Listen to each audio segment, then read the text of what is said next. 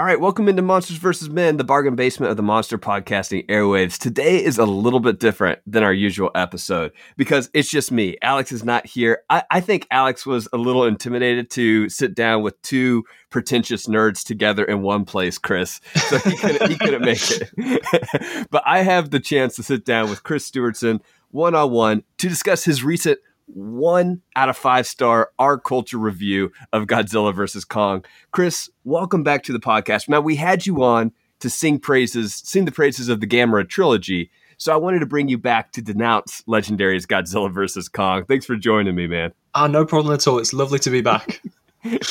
Well, I don't have a set agenda really today, and I'm willing to go whatever direction we deem fit. But I responded to your review on Twitter a little bit, and someone reached out and was like, man, I would love to hear you all just have a chat about this. And I was like, okay, well, let's do it. Now, there's points in your review that I agree with and some pieces that I disagree with. And Sure. just so you know where I'm coming from, I'm at about a 3 out of 5 stars with this film. I mean, I know I probably rate films a little higher than you to begin with anyway, maybe just generally on my scale. I, for some reason, just never get too low or too high with they're all kind of in that range. But I want to start with some place where I know we definitely agree. And here's something that you write in your review. You say, if you spent any time on the internet lately, you've seen reviews of Godzilla vs. Kong pointing out that the human drama isn't any good. I'm sure you'll have also seen a barrage of comments from fans saying something to the effect of, this isn't why we watch these films. I find myself agreeing with the consensus of many critics in that, yes, the human drama is awful, but I find the fan reaction particularly frustrating. Now, I have my own reasons. That was the end quote there. I have my own reasons why I view that as frustrating as well, but I want to hear from you first. Can you expand a bit on this point about why this sort of fan reaction is frustrating? Sure, absolutely. And I think ultimately the reaction from some fans has frustrated me because these films can be so much more. You know, I don't think it's unreasonable to want good writing, good characters, when we've seen that the Godzilla series has often delivered on that front. I think, you know, without sounding like too much of a gatekeeper, I somewhat have to question how, if at all, these fans have consumed these movies, because how can you watch some of them and conclude that there's nothing beyond monsters hitting each other? You know, and I've seen both fans and, you know, even some, you know, film writers and academics that I follow saying things like, well, of course it's not Shakespeare, what did you expect?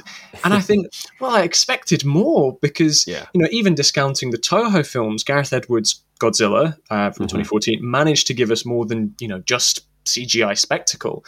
And I think that actually, as I said, I don't think it's unreasonable to want a little bit more from these movies. So when I hear, you know, the critics saying the human drama isn't any good, and I hear fans trying to refute that by going, oh, well, I don't watch them for the humans. Oh, you know, I think, well, why wouldn't you though? So absolutely. Yeah. No, it's self-sabotaging. It really, honestly, it's like, why can't you expect both, right? You can have great human drama and you can have great monster action at the same time. Yeah. Now, you mentioned 2014 Gareth Edwards' Godzilla. And you point to that as an example that these films, even these modern Godzilla films, can have meaning. Can you compare and contrast your view of that Godzilla with this one a bit? Sure, yeah. So I think Gareth Edwards' Godzilla is really interesting for a number of reasons. For starters, it's clearly his film. If you watch his 2010 film Monsters, which I think is a wonderful movie, there's a clear visual style and, you know, from the ground perspective, as it were, that's also front and center in Godzilla.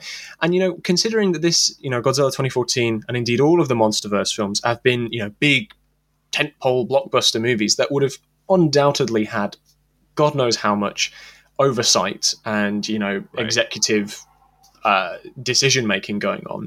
The fact that you can look at Godzilla, Gareth Edwards' Godzilla, and kind of see, oh, his visual style coming over, so you can, you know, identify it as his film.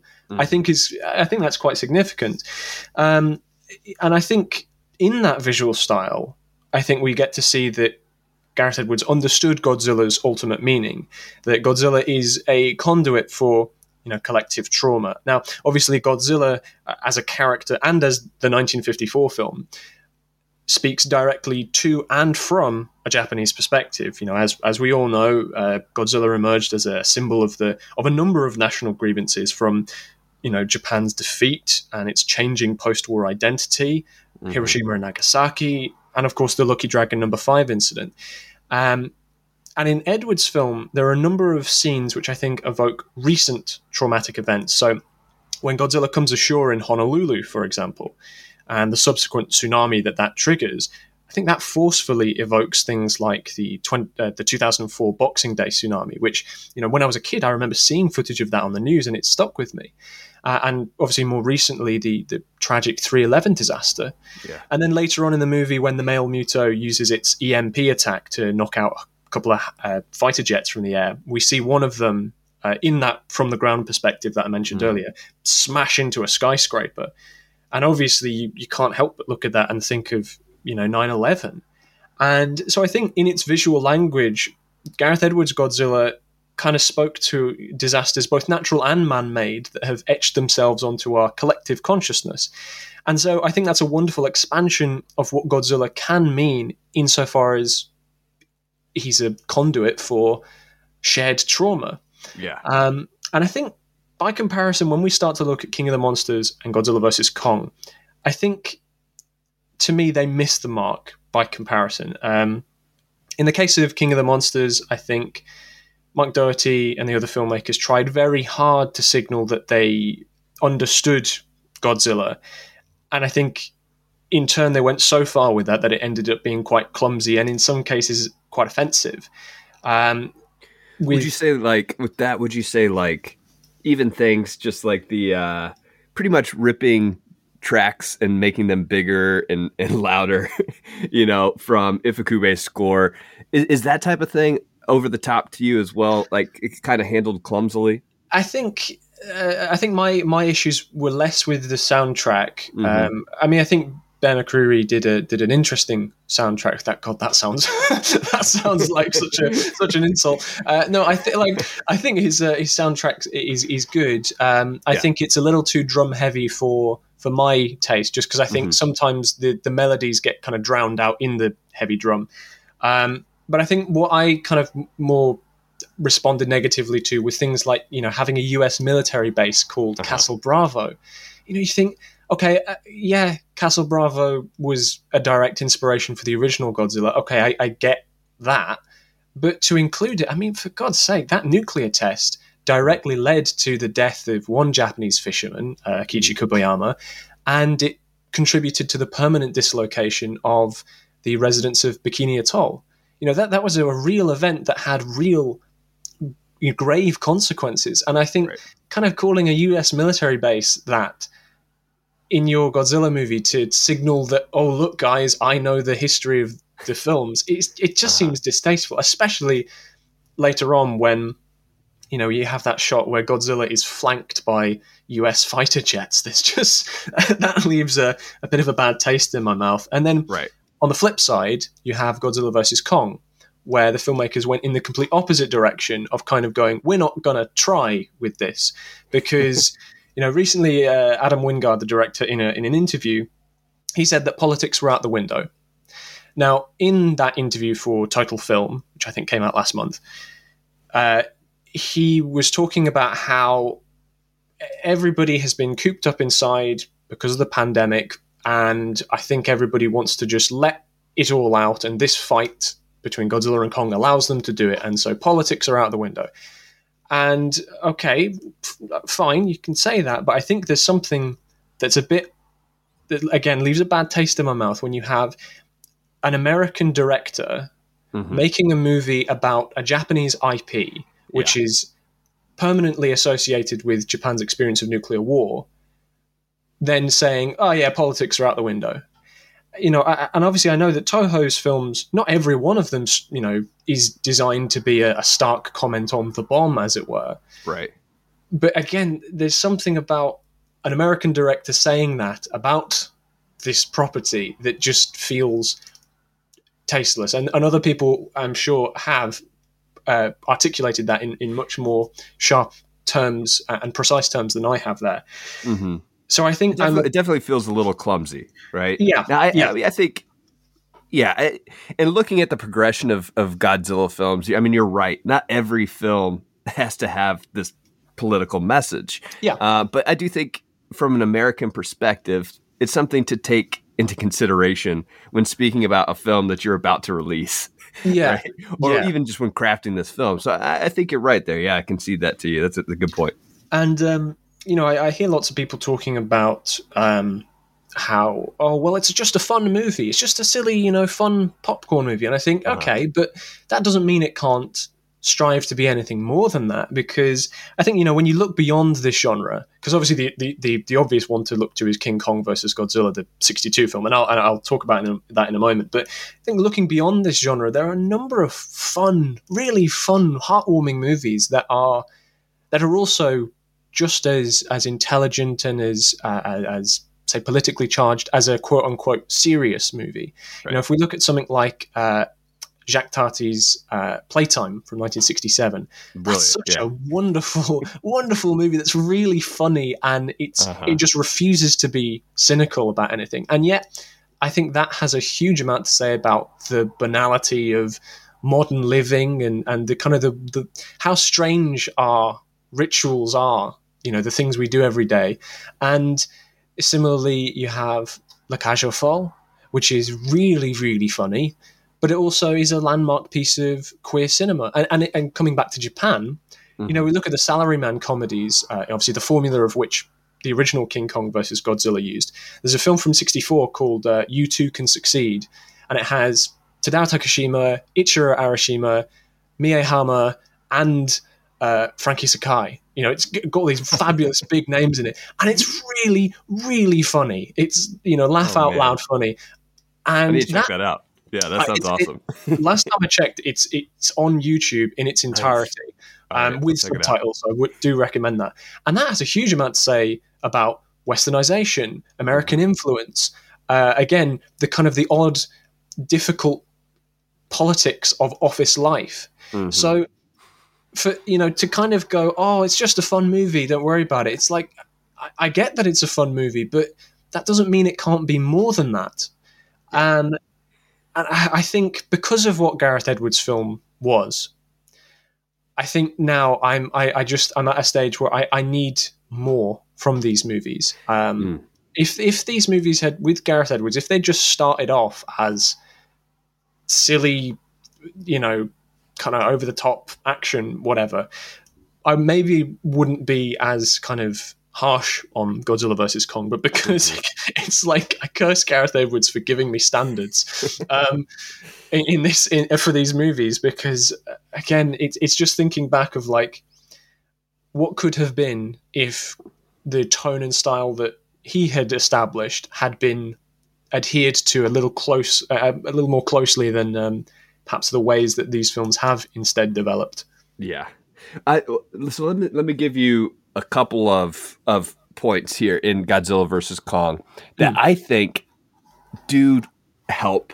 It doesn't necessarily, I wouldn't say it gives it meaning, but I do say it makes it feel a little bit, it's not commentary, but it made me think a little bit of the original King Kong versus Godzilla, just in the level of self-awareness and maybe critique of itself that I thought was interesting. The first one is whenever Godzilla, at the beginning of Godzilla versus Kong, is attacking the Apex facility, and you have this huge Godzilla roar, and then the edit at that point goes directly to like a CNN cut broadcast, and the edit is done and the sound design is done in such a way that it blends together Godzilla's roar with like breaking news from CNN in a way that made me think like, okay, like they are kind of joking with our expectations about what we're looking at when we're watching the news. It reminded me a little bit of an edit that we might see from King Kong versus Godzilla, where we had some of those very clever edits that would just cut automatically, and it would be something so absurd that you have to think about the implications of what you were watching. Another one is when the Bernie character, he walks into that room where we ultimately see Mechagodzilla, and he shouts, and he's like, "This is so big And then he literally says, "It's so stupid." And I was like, you can't get any more like explicit than that. Like just how stupid this scenario is. And he just says, "It's so stupid." And then, yeah, go for it. Go for it. I think at that point, I'm in two minds because I totally understand what you mean about kind of that kind of self-referential nature of kind of recognizing how absurd this situation is. But I kind of, at the same time, I feel like is that like why not make it? Does that make it better? Yeah, because I mean, to me, that reads as them kind of laughing at the movie they are making rather than laughing with it. I think when you, I think. Because with the news stuff that you mentioned earlier, I think if you'd had a focus on that and the focus on how these events are told to the public and how they can be sensationalized, maybe that would have been really interesting. And had the news and how these monsters are being reported on be a bigger thing for this narrative, in the same way that in King Kong versus Godzilla, because that movie is talking about Japan's contemporary TV culture. Yeah. Obviously, TV plays a massive role in the movie, and ratings play a massive role in the movie. And those things are fully integrated with the monster action. And so I think for Godzilla vs. Kong to kind of at that moment go, "Whoa, isn't this silly?" I kind of feel like, what tone were you going for here? Do you want us to laugh at the movie? Do you want us to laugh with the movie? It felt very confused tonally for me. It reminds me of I know you've read Notes on Camp, right? Susan Sontag, where she talks, if I remember correctly, she speaks about two different types of campiness. You have like the campiness that is so absurd, in a sense that it's actually more sincere. It's not self-aware, but it's more sincere in just how it goes for it full out. But then you have another type of camp, which is a little bit more self-aware, but sometimes that sort of camp doesn't work, right? Because it's not as sincere, because it is self-aware. Is that kind of what you're saying here, in a sense? Yeah, actually, that's a really good point. I should have just turned to Susan Sontag because she would have honestly just put it across much better than I could. Because I think that kind of making it's kind of why I don't like watching, say, the Asylum movies, Mega Shark versus Giant Octopus and stuff like that, because those movies are aiming for crap, right? And they're not trying to, they're not even trying. And I kind of feel like with Godzilla versus Kong, again, what are you aiming for here? If you are aiming for big, dumb, and stupid, what's the point? Well, you've got these two characters that have so much thematic, cultural, spiritual, symbolic significance, and can be played with in such a variety of different ways. Why would you settle for going, yeah, we're going to make this as dumb as possible? You think, well, why? Well, this could have been so much more. Well, let's talk about the critical consensus to this film then. And I think it goes a little bit hand in hand with what you were saying already. Yeah. Overall, critics actually seem to be liking Godzilla vs. Kong for the most part. Even a couple of commentators that I wouldn't have thought to like this film have liked it, like Steve Rifle, surprisingly kind of liked this film. Yeah. And I was, trying to think, why might this be the case? And I'm wondering if it's just expectations, versus reality in a case, right? Where they don't have the expectation, or maybe the same level of expectation that you have from this film going in with the history of Godzilla. They are just going in to see a big monkey fight a big lizard and see some great visuals. Yeah. I would argue there is more there than that. Not a ton, but I would argue there is more than that. And I would argue that it's certainly fun if that's what you're looking for. Yeah. So in a sense, say like this film did achieve, I think this film did achieve what it set out to achieve. And I think a lot of critics, that's kind of what they're looking at, right? Did this film set out to achieve what it wanted to? And if it wanted to achieve that action CGI spectacle, that's great for the big screen, right? Fun with audiences. Then yeah, they achieved that. And so I think a lot of critics would rate it for doing what it's set to do. But Yeah. what you're questioning is if that's the right motive to have in the first place. Yeah, I think that's a really good summation, honestly, because I think I can certainly understand why people are having fun with it, because if you do go in and you kind of you're not expecting it to be a big movie with a lot to say in terms of subtext or anything like that, then I think you can just kind of switch off and have fun with it. I think to an extent the movie is a victim of my own expectations as much as it is its own problems. Mm-hmm. And I think that's probably where a lot of the positive reactions from several critics are coming from. Yeah. And I think you can have fun with things like the Hong Kong fight. It's not necessarily, it wasn't that impressive in my estimation, just because again I look back at the visual style of Godzilla 2014 and the fight with the Mutos in that movie, and that appeals to me much more than the kind of the Tom and Jerry antics that we see in Hong Kong. As much as that was a very colourful fight, and that probably contributed to why people have reacted positively towards it. Mm-hmm.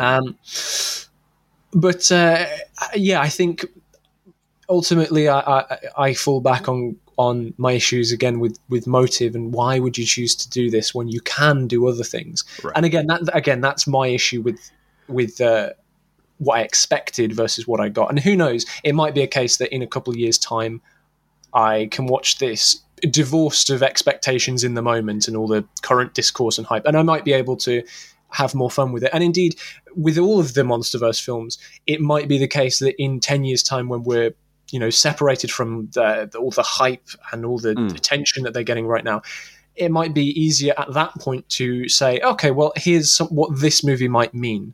Right. I always go back to, there's a quote from Toby Hooper that he gave in an interview where he says he doesn't believe that, obviously he's passed on now, but at the time he was saying he didn't believe that it was something like you only find out what your movie meant 5 years after you make it, or 10 years after you make it, something like that.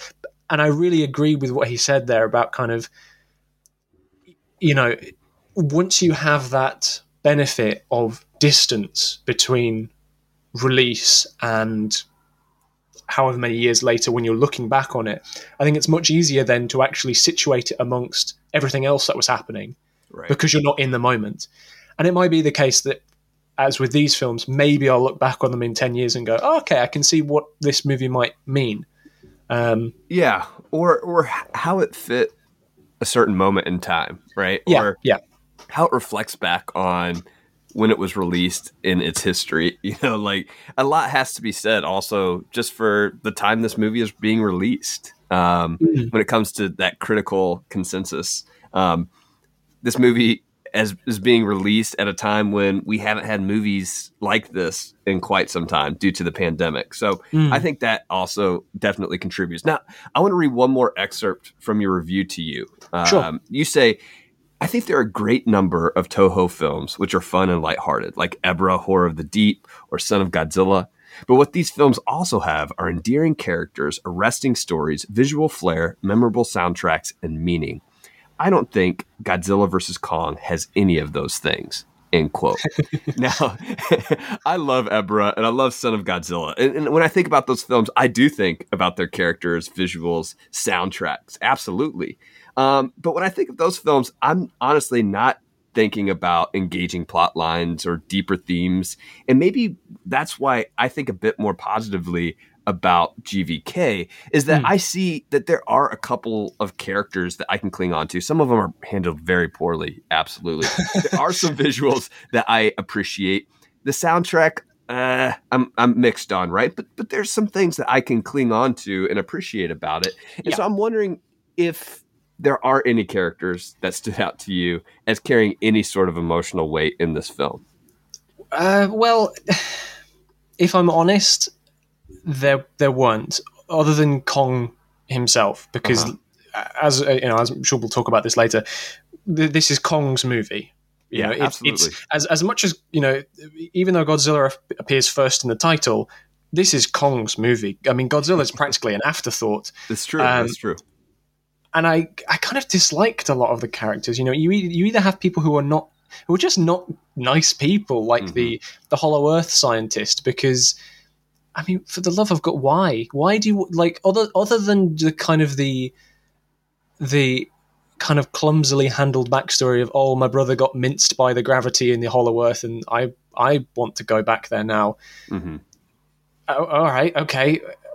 but okay, so you're gonna, and then you have the really, you have Dr. Andrews, the woman who's supposed to be the Kong Whisperer, but then she says a lot about how it's too risky to move Godzilla because Godzilla will come, but then with very little persuasion, she's very persuasion. She's quite happy to take Kong. By boat, nonetheless. Like, by boat, you are actively putting him in the territory of Godzilla. And later on in the movie, they transport Kong via helicopters. And you think, why don't you just do that from the beginning? So. Yeah. And as a side note, I think also, I'll talk about that in a moment. So basically, I think all of the characters in this movie are kind of pricks to Kong, except Gia, the little girl. Everybody in this movie just kind of is horrible to him. Whether it's the Hollow Earth scientist using him for a big plot hole that I'll get to in a second, or whether it's Dr. Andrews, who, even though she's called the Kong Whisperer, really does she really have Kong's best interests at heart if she's that willing to go, yeah, sure, let's take him halfway around the world. and then there's the thing of the plot hole I mentioned. Uh-huh. Now, maybe there's something I missed here. And obviously, if there is, please, for the love of God, correct me, because this has been bugging me. Why was Kong needed? The Hollow Earth scientist, I've forgotten his name, makes it out like, he needs Kong as a guide because, obviously, that's where all the Titans come from, and therefore we need to have Kong so he can lead us back there. Okay, but then when they get to the Arctic, there's a pre-existing Hollow Earth launch site. So you didn't need him to tell you how to get there. You already had a launch site. The only thing you needed was the Apex vehicle to take you down there.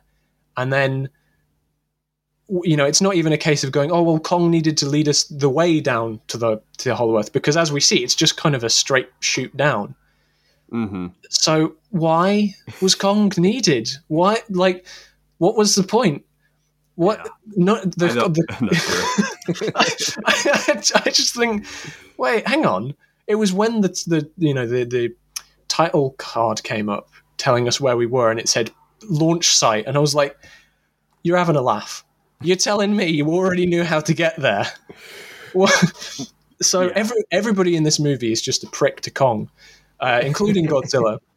I think I could have liked Gia as a character if she'd been allowed more screen time and development. But I think with Gia, there's some, I think, kind of uncomfortable things that go with that because, she is said to be of the Iwi people, right. And in a really kind of offhanded line, which comes across as quite distasteful. They said, oh, yeah, they were all kind of wiped out and I rescued her. And that kind of has, more than a trace of kind of a white savior complex to it. But then also, on top of that, like, the Iwi people are real. They're not fictitious. They weren't made up for this movie. Right. They're real people. Even a cursory Google search can show you that.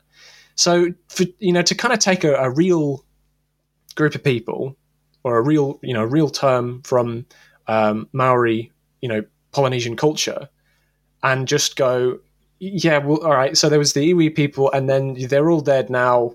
She is the one left, and I adopted her. It just feels like, and this is putting it really lightly. I think it's really tasteless. Yeah. And that's, again, putting it in extremely light terms. And I just feel like every time they could have done something with Gia, developing her, making her an interesting character, because she's the only one who's not a prick to Kong, they drop the ball. Yeah, it feels like, the Hollow Earth scientist, Nathan something, he develops some sort of admiration for Kong throughout, but he starts off scared of Kong. Yeah. And Gia then becomes kind of a mirror and a voice for Kong. She doesn't necessarily have her own character, as you say. She doesn't develop much. So I would agree with you there. Yeah, and it's a shame because sorry to interrupt, but because I think how interesting would that have been to have had this, if they'd really zeroed in on Gia and Kong and the relationship that they had, and through each one of them, she develops, he develops. That would have been so cool, but I just don't think they realised that. Yeah, no, I'm with you, and I think this film, and my biggest critiques of it are some of the missed opportunities. I mean, you mentioned in your review Ren Serizawa's character, which, oh God, yeah, I mean that's pretty awful, and you can tell like that has been cut. I'm sure there was more there, and that has been cut for whatever reason. And then I also do think I would have liked to see more development, like you were saying, with Gia and Kong and that relationship. And I definitely would have liked to have seen more of Godzilla's perspective. This is a Kong movie, right? Yeah. And I would have liked to have seen more of Godzilla's side of things, because he does come across as angry and kind of a bully in a sense, which my biggest issue with that isn't the fact that he's a bad guy. I don't care about that. Or he's the antagonist of this film. It's the fact that this hasn't been how Godzilla has been portrayed in the other MonsterVerse films, which did rub me a little bit of the wrong way. But with that said, let's go back to this Son of Godzilla comparison, because I do think Kong and Godzilla are the main characters of this film, just like Godzilla and Minya are the main characters of Son of Godzilla. In that film, we see an anthropomorphized version of Godzilla that, for me, carries the emotional weight. Now, my favorite cut of that film is actually the Champion Festival cut, because to me, it manages to streamline the plot a bit and move us towards those monster moments that I just find so enjoyable in Son of Godzilla. And that's how I see GVK as well. I've heard a lot of people asking, for director's cuts of this film. There's apparently 5 hours of footage. I'm kind of the opinion. Yeah, I'm of the opinion of, no, like I'm okay with a streamlined plot here. Because I think it just moves things along a little bit quicker. And yeah, I honestly don't know if adding more screen time would be the best for this movie. But to me, in this film, Kong is that emotional center of the film. It starts with Kong and it ends with Kong. Kong is kind of in this displaced home at the beginning, and then he finds his way home, Hollow Earth, at the end. Do you agree that Kong is the emotional center of this film? Yes, yeah, absolutely. This is very much Kong's film. And I think that's ultimately a bit sad at the same time, because I think he's somewhat wasted. Kong is a character here, obviously, but what's his story? What's his goal? And the film has so much to juggle, and so it doesn't really focus on anything in that much depth, that I think Kong sort of gets lost in the middle of it. If anything, you could call this film Kong Has a Really Bad Day featuring Godzilla. It's just one problem after another for him, from the silly Apex villain calling him monkey all the time. That got painful, because she says it so many times in like the space of 20 minutes, and you think, okay, I get it, you think you're above all this, can we please move on? And she was a poorly written. I didn't like her character, and not just because she's a bad guy, but it's like I like the antagonist, the human antagonist here. Also, just their motivations weren't clear cut enough. What for motivations? Me. Yeah, what I built Mechagodzilla. Why? I think like I watched the film again last night with my son Theo. I think the motivations are it clearly. I mean, they state it pretty expositionally that humans need to be the apex of mankind, or of the world, again, of Earth, right? Like that's their sort of goal, is to not let the Titans rule the world. Humanity should be in the king seat, like Kong and Godzilla tried to get to, but yeah. It's never developed. And I wish it were, because it has potential, but we don't see it. Right. Here's the thing. So in Godzilla King of the Monsters, one of the things I found really lacking was character motivation, because you have Vera Farmiga's Emma Russell deciding that she's going to help in releasing all the monsters because she's grief-stricken that her son was killed 5 years prior. Yeah. And you think, right, so you're quite happy to let billions of sons worldwide die in the ensuing panic, but all right, fair enough. And I didn't think that was particularly compelling. And yet that is still somehow more of a developed motivation than the Apex fellas for their reason why they want to have a Mecha Godzilla. Yeah. It's right. and then, right, so yeah, getting back to it, I think, and then obviously Kong, he gets called a monkey all the time. He gets dragged across the world for what is actually no reason at all. And then he gets beaten half to death by Godzilla, who, as you were mentioning, no longer has a personality here. He just has anger. And that's the thing. Our mutual friend, Faye, Faye Passir, she posted a Twitter thread, and she made a very good point about this doesn't feel like the same Godzilla from the last two movies. And I think she's spot on when she says that, because this is not the stoic beast of Gareth Edwards' movie. This is not, that very majestic creature. This is now just an angry man. He's just angry, and that's it. And I recently read that in a recent podcast, Adam Wingard apparently said something about how Toho had quite explicitly said they wanted an emotionless Godzilla. And I'm not quite sure that that's what we get in the film, because I think he is still full of emotion, but it's just the one emotion, which is anger. Mm-hmm. And I think that's a bit of a shame. Bringing that to kind of bringing it back to the Son of Godzilla connection. Mm-hmm. Yes, I think you can draw a similarity in a very artificial, superficial, whatever, surface level, I should say, way, in that Godzilla and Minya are main characters of Son of Godzilla, and Kong is a main character here.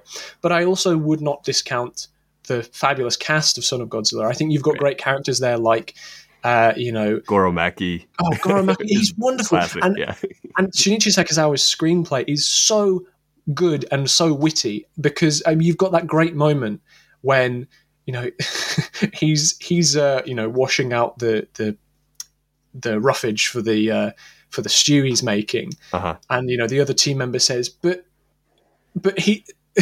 Morio just washed his underwear in there. And you've got that great moment where not only do you have Akira Kubo giving that great facial expression as he pulls up the leaves and he realizes what he's done, but then you've got that, and then it instantly cuts to Kenji Sahara taking his underwear off, and he has no idea what's happened. It's like, those bits are great. And you've got Yoshio Tsuchiya giving a fabulous unhinged performance, and also a really interesting one, because he develops as the movie goes on. He starts off as being, he's got practically cabin fever, and he's ready to shoot someone, and then by the end of the movie, he's one of the kind of the first to say, right, let's do this, let's solve this problem. Yeah. So I wouldn't cast aside the story or the characters of Son of Godzilla. In fact, I'd love to ask you. Obviously, I've got my own ideas about what Son of Godzilla means and the things I like about its story. But I'd love to ask you, just kind of thinking about the story beats, what do you think that movie is about? What I grasp onto with Son of Godzilla is I love the relationship, despite it being flawed in some ways, between Godzilla and Minya. I just think it's hilarious. To me, like we've got some slapstick moments there. Yeah. But then we also get that genuine moment at the end where the first, if you can't connect to the characters, if you can't connect to Godzilla and Son of Godzilla as emotional carriers in this film, you're probably not going to feel anything at the end. But if you do, that moment really has some impact. And I think it's such a beautiful moment, and it's so well shot. So I really love Son of Godzilla for that. The parts of Son of Godzilla that I'm not as thrilled on, I love Goro Maki as a character. I still don't really buy the Goro Maki and what's her name that was her his romance. Beverly Maida, who plays oh god, what's her name? I know that. I know. Scientist. Yes. Yeah. Yeah, I know who you're talking about. Again, I can remember the actor's name. I can't remember the character I'm name. not. I never really am huge into their island romance. It feels a little bit forced to me. But that's why I said like the Champions cut of that film. Some of that is cut to streamline the relationship stuff between Godzilla and Minya, which I really liked, and the effects of Godzilla or Son of Godzilla are just fantastic. Those practical effects, you gotta love the puppetry, the suits, everything about that. I absolutely adore. And just giving a shout out to Sadamasa Arakawa, who doesn't often get the due praise that he does, because like so many of the effects crew on these films, he is somewhat overshadowed by Eiji Tsuburaya. And obviously I absolutely think that Tsuburaya deserves the praise he gets. But people like Sadamasa Arakawa and Teruyoshi Nakano obviously deserve a huge amount of praise. And the stuff that Arakawa achieves in Son of Godzilla, just with like the camera crews alone, good lord, they're incredible. They're wonderful. And I think in turn, that leads me on to kind of what I think Son of Godzilla is sort of getting at, which I think is a movie about mankind's scientific hubris in trying to control the natural world. Now, it's somewhat undone by the way the movie ends, because technically their scientific experiment is a success. Yeah. but I do think that ultimately it's saying that don't tamper with the natural world, because not only do they get, you have the abstract kind of version of that happening with the monsters, but you have the very real version of it happening with the floods, the heavy rain, the heat, things that are, I mean, hell, right now with, climate change, we're seeing a hell of a lot more of. And so I think that obviously I'm not trying to say you have to read this movie this way, because obviously, hell, reader response theory exists. But, this, I think Son of Godzilla doesn't often get the credit that I think it deserves, because I think it's, and again, part of it I think is because of Minya, unfortunately. I love Minya. I think Minya is a great character. I'll say that right now. But I think that because for so many years he's been just thought of as, silly. I don't watch Godzilla movies for cute things. I'm an edgy 12-year-old boy. Come on, I like manly things. That's why I'm going to watch GMK. Things like that. So actually, I think Son of Godzilla is wonderful. So, granted, I'm so sorry, listeners. We have really detoured into a completely different film. Yeah, yeah. No, we've transitioned into praising Son of Godzilla. No, it's okay. Let's get back to GVK, and I am going to force some positivity from your end, Chris, and get a couple of our classic awards out of you about GVK. Alex and I will do this on our show, so I'm just going to leave these awards up to you. Coolest character award. Who would you give to the coolest character in GVK? Well, it's going to go to Kong, because I feel so sorry for him. I think he is a very interesting character. I think, sadly, as I said, underused because of the way that the narrative tries to juggle too many things at once. Yeah, but I do think that when we do get to spend time with him, he's a cool character, and I, like I said, just feel sorry for the way he's treated. Yeah. What about Standout Effect Award? I know you're not a huge CGI guy, but any effects stand out to you? So it's probably the bit when Godzilla swipes a fighter jet out of the air while he's underwater. I thought that was quite cool. Yes. Especially because, again, it's those moments like in Ebirah Horror of the Deep when the fighter jets try to attack Godzilla and Godzilla just wipes them out. I think those moments I always enjoy seeing, because again, it just reinforces just how powerful and indestructible he is.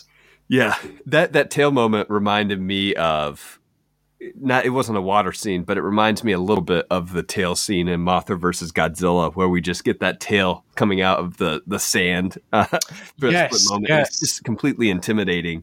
I love that moment. Yeah, and so that's a great standout effect award. Good call on that one. What about that's a good shot award? So it's less a single shot, because so it's from the Hong Kong battle sequence, and obviously there are quite a few shots that go on for a while and encompass a lot of movement and action in them. So just a quick moment from one of those shots is obviously when Kong rams his axe down Godzilla's throat in the throwback to the 62 film. I thought that was quite nice. Yeah, no, absolutely. Hey, one other question for you, Chris. Thinking about the MonsterVerse in general, where it started, how it's progressed. Let's say the MonsterVerse does continue. Let's say the MonsterVerse continues, which it may now. Like, I know this is supposed to be the last film, but it looks like box office success, kind of critic success in a sense, might continue the MonsterVerse. If the MonsterVerse does continue, what direction would you like to see it head in? Or are you completely checked out at this point? To be honest, I am pretty checked out, unfortunately. Obviously, I do want to make clear, I'm not going to rag on anybody who likes these movies. I know lots of people who liked King of the Monsters, and I wasn't a fan of that. And I know people who like Godzilla vs. Kong, and, I'm very much not a fan of that. But if they were going to make more, I think I would want them to do something akin to Skull Island, where either you set it in the past, so you don't have Monarch as this giant global organization. You can have a bit more mystery surrounding things, or you set it on in a faraway location that's divorced from the wider stuff with Godzilla, Kong, Monarch, whatnot, and you have just one monster, and it's just focused on them, so that you don't have to get tied up with, kind of global implications, and you can just kind of focus in and zero in on just one monster, just one location, and hopefully that will allow the characters to flourish a bit more. I really appreciated that about Skull Island. That now that you mention it, is not every film has to have these global implications. We can have a more intimate story about a monster that focuses in, not that Skull Island has the most in-depth characters, but it focuses in on one really self-contained story arc, and plays with some ideas within that story arc. Skull Island is probably actually my favorite of the MonsterVerse films. But yeah, I would like to see something like that as well, for sure. Yeah, absolutely. Cool, man. So where can people find you online? Do you have any projects coming up that people should be aware of? So people can find me on Twitter at CF_Stewardson, and that's where obviously I'll be sharing my asinine opinions on movies all the time, and they can find me on Our Culture Mag, which is the site that I deputy edit for, and that's where I post most of my articles, reviews, and whatnot. They can also find me on the Eureka Blu-rays for Mothra and the H-Man, as I've got essays on both of those releases. And they can also find me most recently on Clipist, which is a new short film streaming platform, which I have a short film on called Mantis. Other than that, in terms of projects coming up, I do have a couple of things. I can't talk about them just yet, not necessarily because of NDAs or anything like that, but more because I have things sent off that are waiting for potential approval, and I don't want to jinx them. So hopefully I'll have some cool things to talk about in the coming months. Yeah, we'll definitely have you on again soon. Hopefully we'll get you for something that you actually like, to put it lightly. As always, you can follow us on Twitter at MVM_pod. We're on Letterboxd as well. You can email us mvmpod@gmail.com. Leave us feedback at mvmpod.com and tell us how much you appreciate having people like Chris on the show. At Patreon, you can support us at patreon.com/mvmpod. And if you feel so led, leave us a review on iTunes. Those reviews really help. Monsters vs. Men is produced by Alex Cornett. Executive producers are Faye Basier and Michael Herndon. Special thanks to our wives, Rock Band for PlayStation 3, Senora Honda, Drew the Collector, our Instagram connector, and you, the listener, for listening. Until next week, try to stay alive.